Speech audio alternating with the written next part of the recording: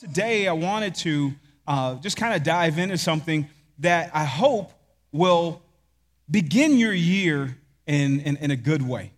I would even say begin your year in the right way. And so as I was praying, the word that kept coming to me was a particular line in the book of Hebrews. And I want to read that line for you right now. It says in Hebrews chapter 6, verse number 1, it says, "Therefore, let us leave the elementary doctrine of Christ and go on to maturity."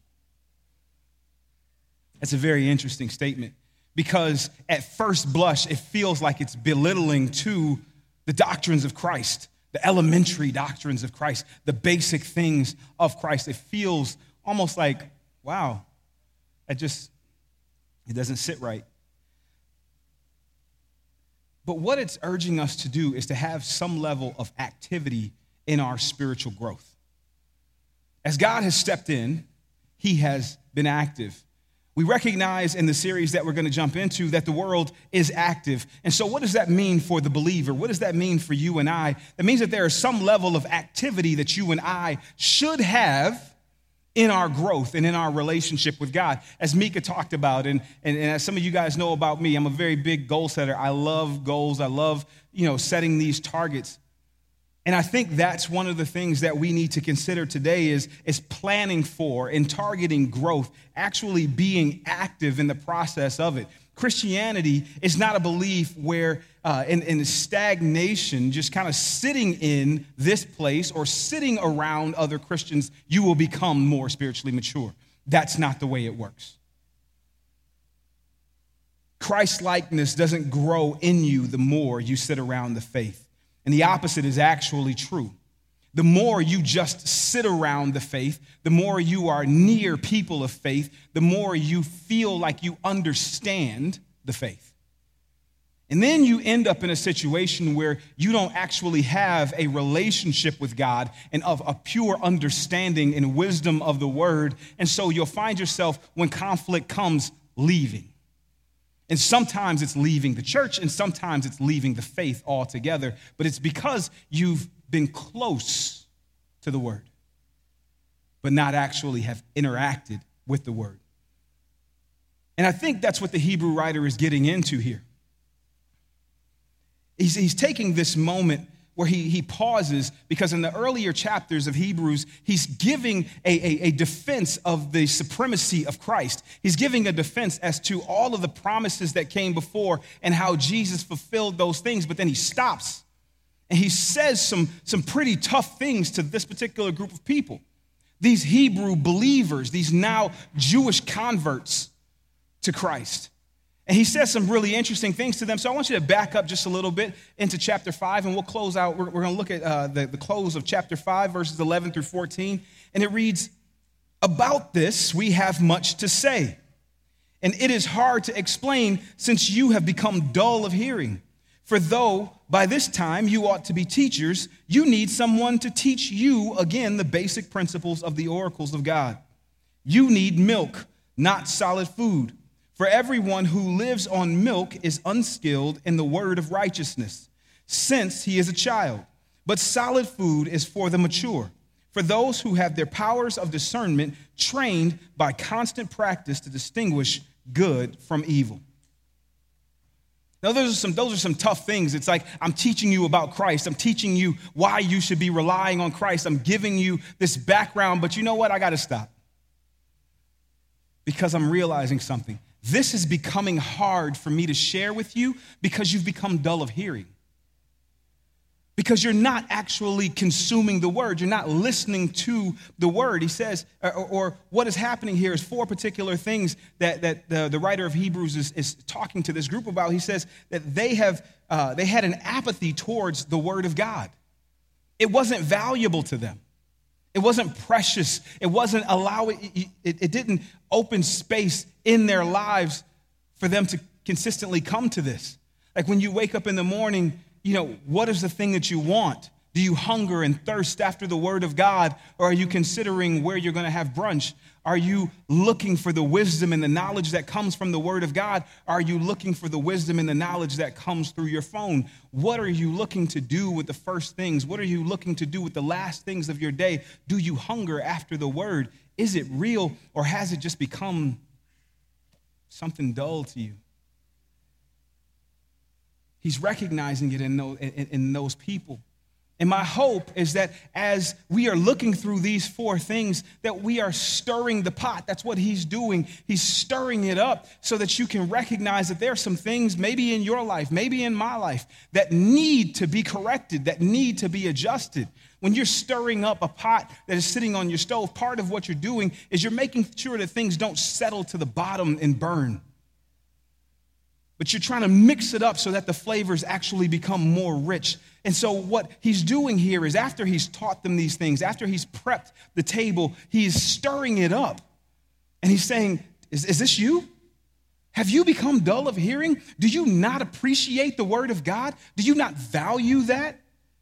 They had become dull of hearing and slow to learn. They hadn't prioritized actually knowing the scriptures.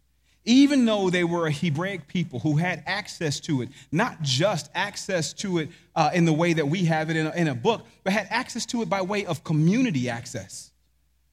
And yet they still didn't desire it. He says also that they had an inability to teach and pass this word on to each other. Now, this is the part that is challenging, because in some cases, you'd read this and you'd say, oh, well, he's talking about the pastors. Oh, and so he's talking about the deacons, and he's talking about the elders in the church. Oh, they weren't able to teach. No, he's talking to every believer. So this is the stirring again. Can you teach what you believe? If someone were to ask you, well, why are you a Christian? If someone were to ask you, why do you consistently go to church? If someone were to ask you, what does it mean to be redeemed by God? Can you teach?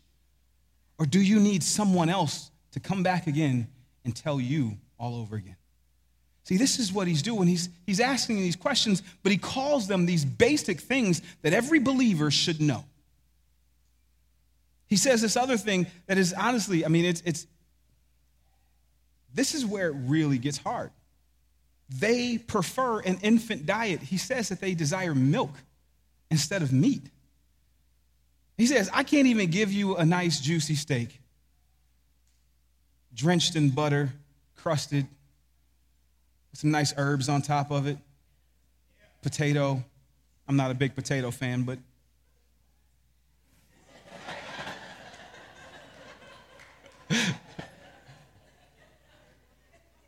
but I can't even give you that. I got to give you milk. You don't even want that. You don't even know the flavor that comes in these things that sustain you. All you want is the bottle, because that's all you knew from the first day that you showed up as a believer. Just give me the bottle. I know that the bottle works. I know that the bottle tastes good. I don't want to chew. I know I have teeth, but I don't want to chew anymore. I just want the bottle. They desire comfort in childish things more than long-term sustenance. This is what he's recognizing within these people as he's teaching them. He's saying, wait, I got to stop, because this is what I see amongst you. And I don't want this to be counted amongst us, that we are people who prefer comfort, that we prefer the childish things more than we prefer the meat of God. And he says, finally, he says that they lack spiritual sensitivity and discernment. It says that, but solid food, verse number 14, but solid food is for the mature, for those who have their powers of discernment trained by constant practice to distinguish good from evil. Not in here, but when we walk out there, do you know that there are spiritual things happening? And do you call those evil things that are spiritual good, or do you call them evil? Do you understand? And how do we get to understand that? We look towards the Word. The Word will give you that lens and teach you how to see certain things in certain ways and say, hey, this looks a lot like how Haman was coming after Esther. Or Mordecai, this looks a whole lot like how Judas was always around but never seemed to be doing the right things. So I can take my understanding of Scripture and I can focus it as a lens towards the things that are going on in my life. And I can say, hey, that doesn't seem to be right. That doesn't seem to be biblical. Our culture is teaching us that it's okay to be Christianity adjacent. It's good to be near. It's good to look like it. And as long as you just look like it and don't actually walk it out, don't actually believe it, don't actually live like there is a Redeemer, don't actually do the things that Scripture calls you to do, hey, you're good. Do we tolerate the reading of Scripture? Can you tolerate it even in your own life? I think one of the things that we have to get back to as believers is actually reading the text and reading the text through the whole story. In a lot of cases, what we'll do is we just, hey, I'm setting my timer because I know I have ADHD, and so I just need 15 minutes real quick, and then I stop halfway through the story, and I miss some critical things because I come back tomorrow, or let me be honest, I come back 4 days later and pick up as if I can remember where I was. But these letters were written to the church, were written to the Corinthian church, and someone stood there and read out to the whole of the congregation in Corinth and said, this is the letter. That's how it's meant to be read. That's how it's meant to be understood, is in one big chunk. But do we have the stamina to be able to do it? The Hebrew writer says this, we go on to maturity. We can. He comes from those four things that are pretty negative and pretty hard to take, but he says we can still go on to maturity. Though you may recognize that you are immature, that you like milk, there is an opportunity for you to push on into the meat, into the deeper things of God. And I want to encourage you that as we go into this next year to set a goal, to set an intentional effort to be different 367 days from now. That when you walk into 2025, have a goal laid out that says, or look back at your goal that says, I wanted to pursue the Lord with all devotion, with a pure heart. I wanted to pursue the Lord, and so I'm going to do these things. I had some particular health goals that I had been trying to achieve over the years, trying to drop weight, trying to make sure that I was healthy when I went to the doctor. And I would set all these things of, I want to be at this particular weight by next year, or by my birthday on this year, or whatever else. And for some reason, I could never make those things happen. But what I ended up doing, instead of doing that, was setting an activity goal.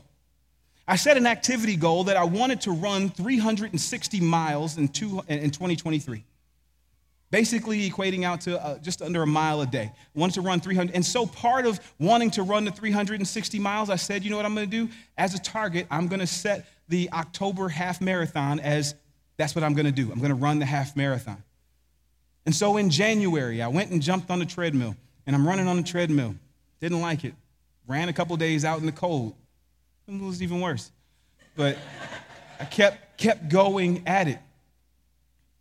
That was the goal that I had set, because I knew that there would be health benefits that came along with those things, and I knew that it was easier for me to stick to that activity goal.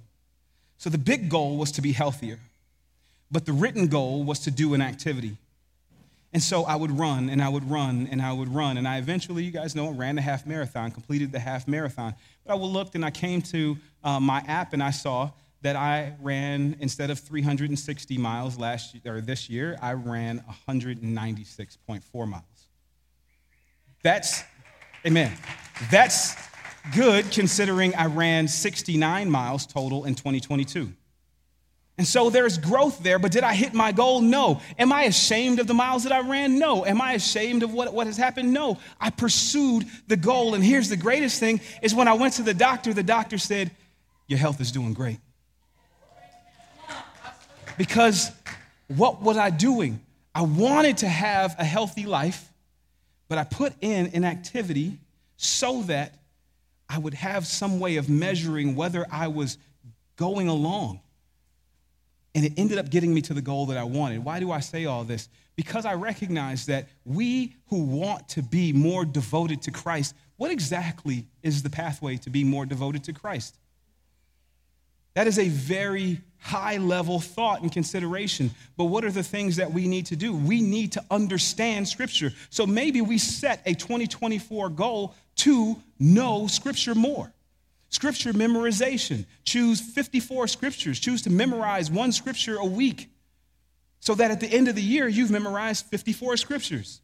Choose to get a 365-day Bible so that you can read the Bible for 365 days straight. Will that in itself make you more devout towards the Lord and understand the Lord more? No. But that is something that you can commit to doing.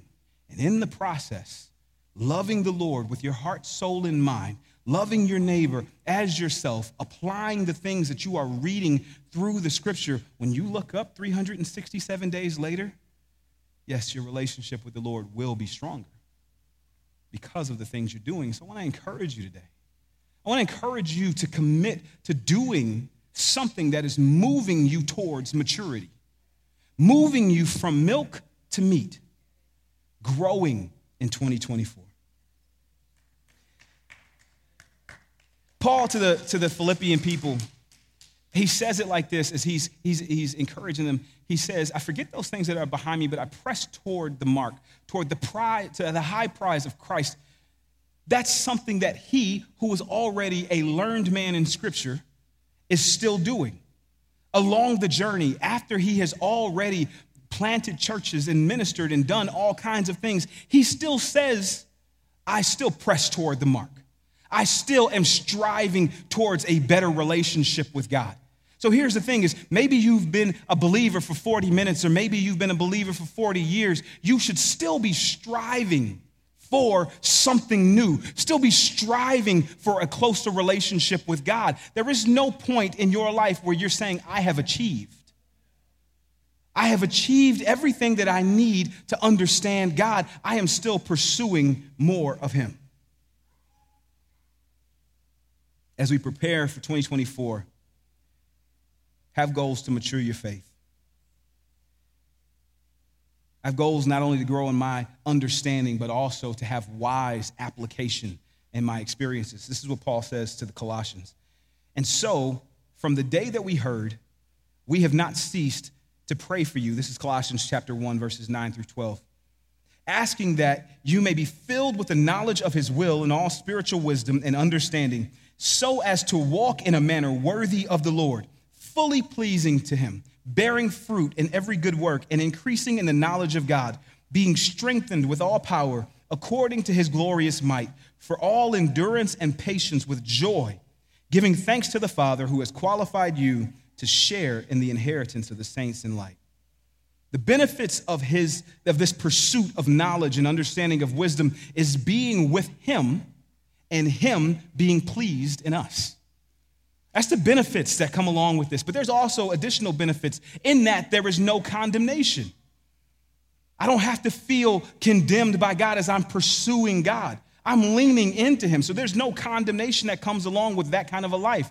This is like Pascal's wager. It's like, what do I lose if I pursue God?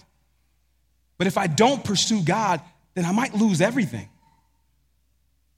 But there's no anxiety in faith.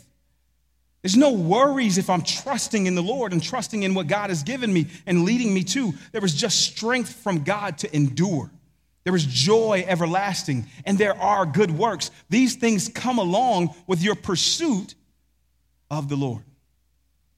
Your pursuit of the Lord. But a pursuit comes in a couple of different things. We are a people who live in a very information-rich culture. We like information. We have quick access to information.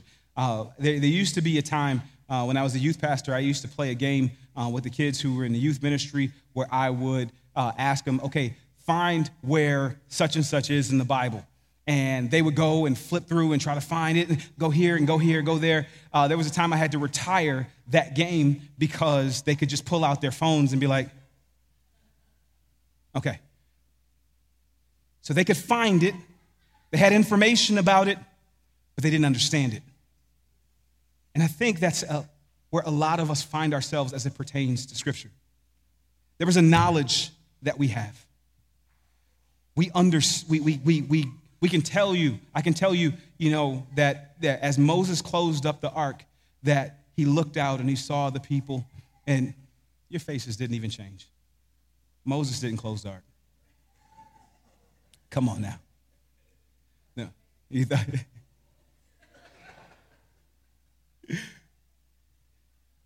having knowledge is just one layer.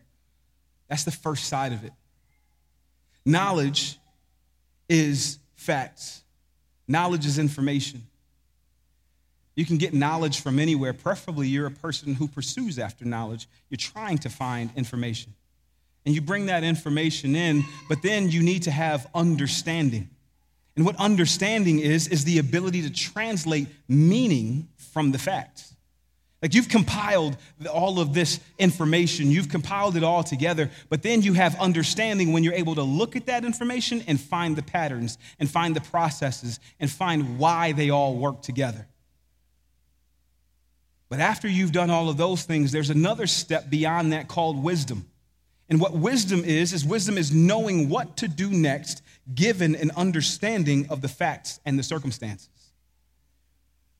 And so we as believers, as we endeavor to understand Scripture, we have to understand that first off, we are acquiring knowledge. And so at your first glance, at your first time of reading Matthew, Mark, Luke, and John, you are observing the life of Christ. You are gathering knowledge, but you may not completely understand what it means for him to be both God and man at the same time as you've read those things. You may just know that he did miracles, that he said that I am. You may not understand how they all work together. So then you need to continue to press in and pursue understanding. But even in that, what about the wisdom to know when and when not to flex that knowledge? Remember, there was a time in my life where I had a knowledge of the Jehovah's Witness faith. I had a knowledge of the Mormon faith. And I remember making phone calls to get a Book of Mormon, to get an interview with them so that they could come and I could just share knowledge, because I had no wisdom. I had no wisdom to utilize the knowledge to try to get understanding so that I might be wise and share the gospel with them versus trying to diminish who they were. That's not godly. Scripture tells us that knowledge puffs up. Knowledge makes you prideful. But give it some time and some seasoning and some understanding and some experience, and then you have wisdom, and then you're able to have your speech seasoned with salt so that it's more palatable and receptive to the people who are around you. So what is he saying here? Hugh Welchel, who is the founder of the Institute for Faith Work and Economics, he breaks these things down like this. He says, those with knowledge are able to collect, remember, and access information. But it is possible to have knowledge and lack understanding and wisdom. Someone might have the facts, but not know what they mean or what to do next. Those with understanding are able to extract the meaning out of information. They see through the facts to the dynamics of what, how, and why. Understanding is a lens which brings the facts into crisp focus and produces principles. But those with wisdom know which principle to apply in a given context. So as we consider all of these things as it relates to Scripture, the knowledge of Scripture, the understanding of Scripture, wisdom of how to utilize Scripture, these are important. There's a phrase, there's a word that has come out of the ability to collect knowledge and just kind of inappropriately shared. It's called sophomoric. That something is sophomoric. And what does that mean? It means that you have a knowledge or even a basic knowledge, but you're overconfident in that knowledge and you're poorly informed or immature. It's almost like how our educational system is set up, and I think that's a part of where this particular word comes up, is that in your first 2 years of undergrad, you learn knowledge, you learn stuff. You learn the basics of biology. You learn the basics of grammar and English. You learn these things. But then in your next 2 years, you begin to learn what? How to utilize those things and extrapolate the right information you need from those basic things. But then you go on to grad school. And as you go on to grad school, then you learn how to take not just the knowledge and not just the understanding that you have, but now you learn how to apply those things to everyday life. We spend 6 years of intense focus, sometimes even more than that, 10 years of intense focus trying to get to a place where we actually are skilled at utilizing the information that we have learned. And that's intense. That's at school. That's in university. That's for your job. But what about your faith? Do you intently focus on your faith in those particular ways? We teach new believers the basics of the Bible, but it takes time to understand the whole of the Bible. Then it takes application to be skilled and wise with this information that the Bible contains. When Jesus spoke, the people marveled at his wisdom. He was able to apply the information very succinctly to the individual person. Not only did he have the right information or knowledge, but he knew how to apply it and the right questions and the right statements. So let's look back at the whole of the statement that the Hebrew writer gives us in Hebrews chapter 6. And it says, therefore, let us leave the elementary doctrine of Christ and go on to maturity, not laying again the foundation of repentance from dead works and the faith towards God and of instructions about washings, the laying on of hands, the resurrection of the dead, and eternal judgment. So what he does is after telling them, it's like, hey, I'm recognizing that you guys are missing some very fundamental things. These are some things that you who claim to be Christians, you have to know. You got to hold on to these things. And what are those things? The first thing is understand biblical salvation and the relationship with God. That's something that you need to hold on to. When he talks about the doctrine of Christ, repentance from dead works, and faith towards God, you need to understand biblical salvation and your relationship with God. And the reason why is because there are people out here who will tell you that you need to be doing work in order to be saved. You need to go knock on at least 25 doors today. You need to knock on 100 doors this week, and that proves your salvation. That proves your devotion to God, and then you will be saved. What do you have to say about that? Do you know how to have that conversation? I remember growing up and hearing that knock on a door on a Saturday morning and hearing the whisper across the house, shh. Don't let him know we're here. Because you didn't want to have the conversation with the Jehovah's Witness. I love that knock. I live for that knock. My wife hates it, but it's like, come on in. Come on in. Let's talk. And even if you don't know, I want to equip you with something to have that conversation. Hey, you know what? I'm not sure, but let me get back to you next week. I would prefer you do that than you hide from people who are challenging your faith. I'll get back to you. I don't know, but I'll get back to you. I'll find out. Do the work. Find out. We cannot save ourselves. So this is what you need to know, that we cannot save ourselves by doing things. Good things do not produce life. Just because you do good does not make you saved. There is no amount of good that you can do of yourself that will save you. Salvation is through faith, and through faith alone, faith in God. And so what the writer of Hebrews is saying is you need to repent from trying to do works, trying to do these things that save you, and trust and faith in God. Have faith in God. Have faith in God and not in yourself. Secondly, you need to understand the new difference in your biblical community.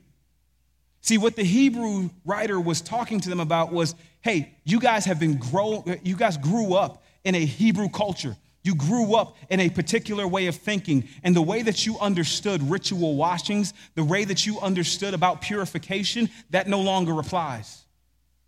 And so you need to understand where that old culture ended and this new culture begins. And a lot of us, we grew up in a particular way. We grew up with a particular culture, and we have not let go of that worldly life. We have not let go of that worldly culture, and we just drag Jesus into it. Instead of allowing Jesus to drag us to a place where there's portions of culture like family that we hold on to because they're transferable. But there's other portions of our culture that we need to let go of because they don't align with Scripture. And so these are the things that he wants you to understand, that we want you to understand. Understand the new difference in your biblical community. You're supposed to be different. We're supposed to interact with each other differently. There was a time where if somebody wanted to fight at the park, that's what we did. You don't back down from a fight. But does that apply in Christ? Does that apply from what Scripture tells us? No. So there are certain things that you might have been taught and trained by very loving parents or very loving family or even very loving community that they may have taught you before, that as it comes to Scripture, if it comes in conflict with Scripture, it has to go. And the writer of Hebrews wants you to understand that that is a basic thing that you need to understand. Thirdly, understand the hope of the biblical future. Why are we doing this? Why are we moving forward? Why are we dealing with persecution? Why are we dealing with struggle? Why are we sacrificing? You got to know that there is a hope. There is a hope of a resurrection. It doesn't matter if you may die. This body may be placed in the earth, but one day I will resurrect with him. Why? Because he has already resurrected. He is the firstborn. He is the first one. He is modeled for us that we will not remain in the grave. And that if we will not remain in the grave, then what does that have to do with judgment?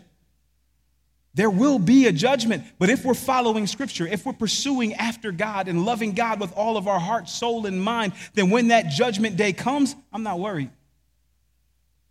Because just like Jesus said in John chapter 17, I've done what you've asked me to do. I have listened to your word. I have pursued your word. And if I have done those things, and I trust in Jesus, I take on his righteousness by faith. When I stand before the Lord, it's in awe and love and in reverence. But you got to know why you have that hope, why you pursue on. Because in just a minute in chapter 6, if you read that further, he talks about having perseverance because they didn't live in a world like we live in today, where Christianity is tolerated and in a lot of places accepted.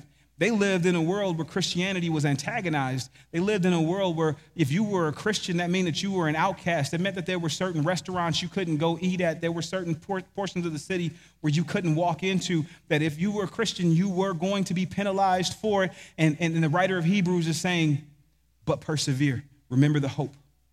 Remember the hope that we have in Christ. And you need to be able to pass that on, because as somebody asks you about why you're continuing on, Peter says you should be able to give a defense for the hope that lies within you. Can you share with someone, oh, this is why I love Jesus. Oh, this is why I'm still holding on. This is why I'm persevering. Can you explain those things? So the three things: understand biblical salvation in relationship with God.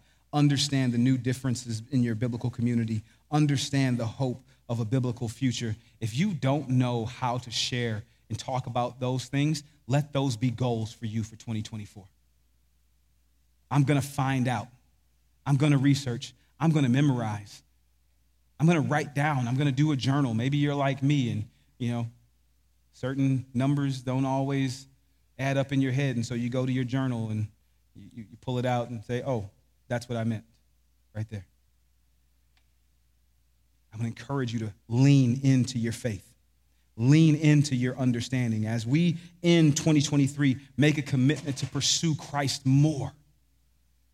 Go out even today so that you can start on tomorrow and go to the store and grab a 365 Bible, or go and download it on your phone, 365 days to be with the Lord and to pray through certain things. Commit to being with us every first Wednesday to pray together right here. Commit to something that is going to advance you in your faith to maturity. Now, I love that he leaves it out there and doesn't say that maturity is this particular thing. Because I think that most of us would just skip over anything ancillary and just go straight for that thing. Maturity is memorizing every word of the Bible. Some of us would take that as a challenge and say, okay, I'm going to memorize every word of the Bible. But can you apply it? But can you understand it? So that's my encouragement to you today.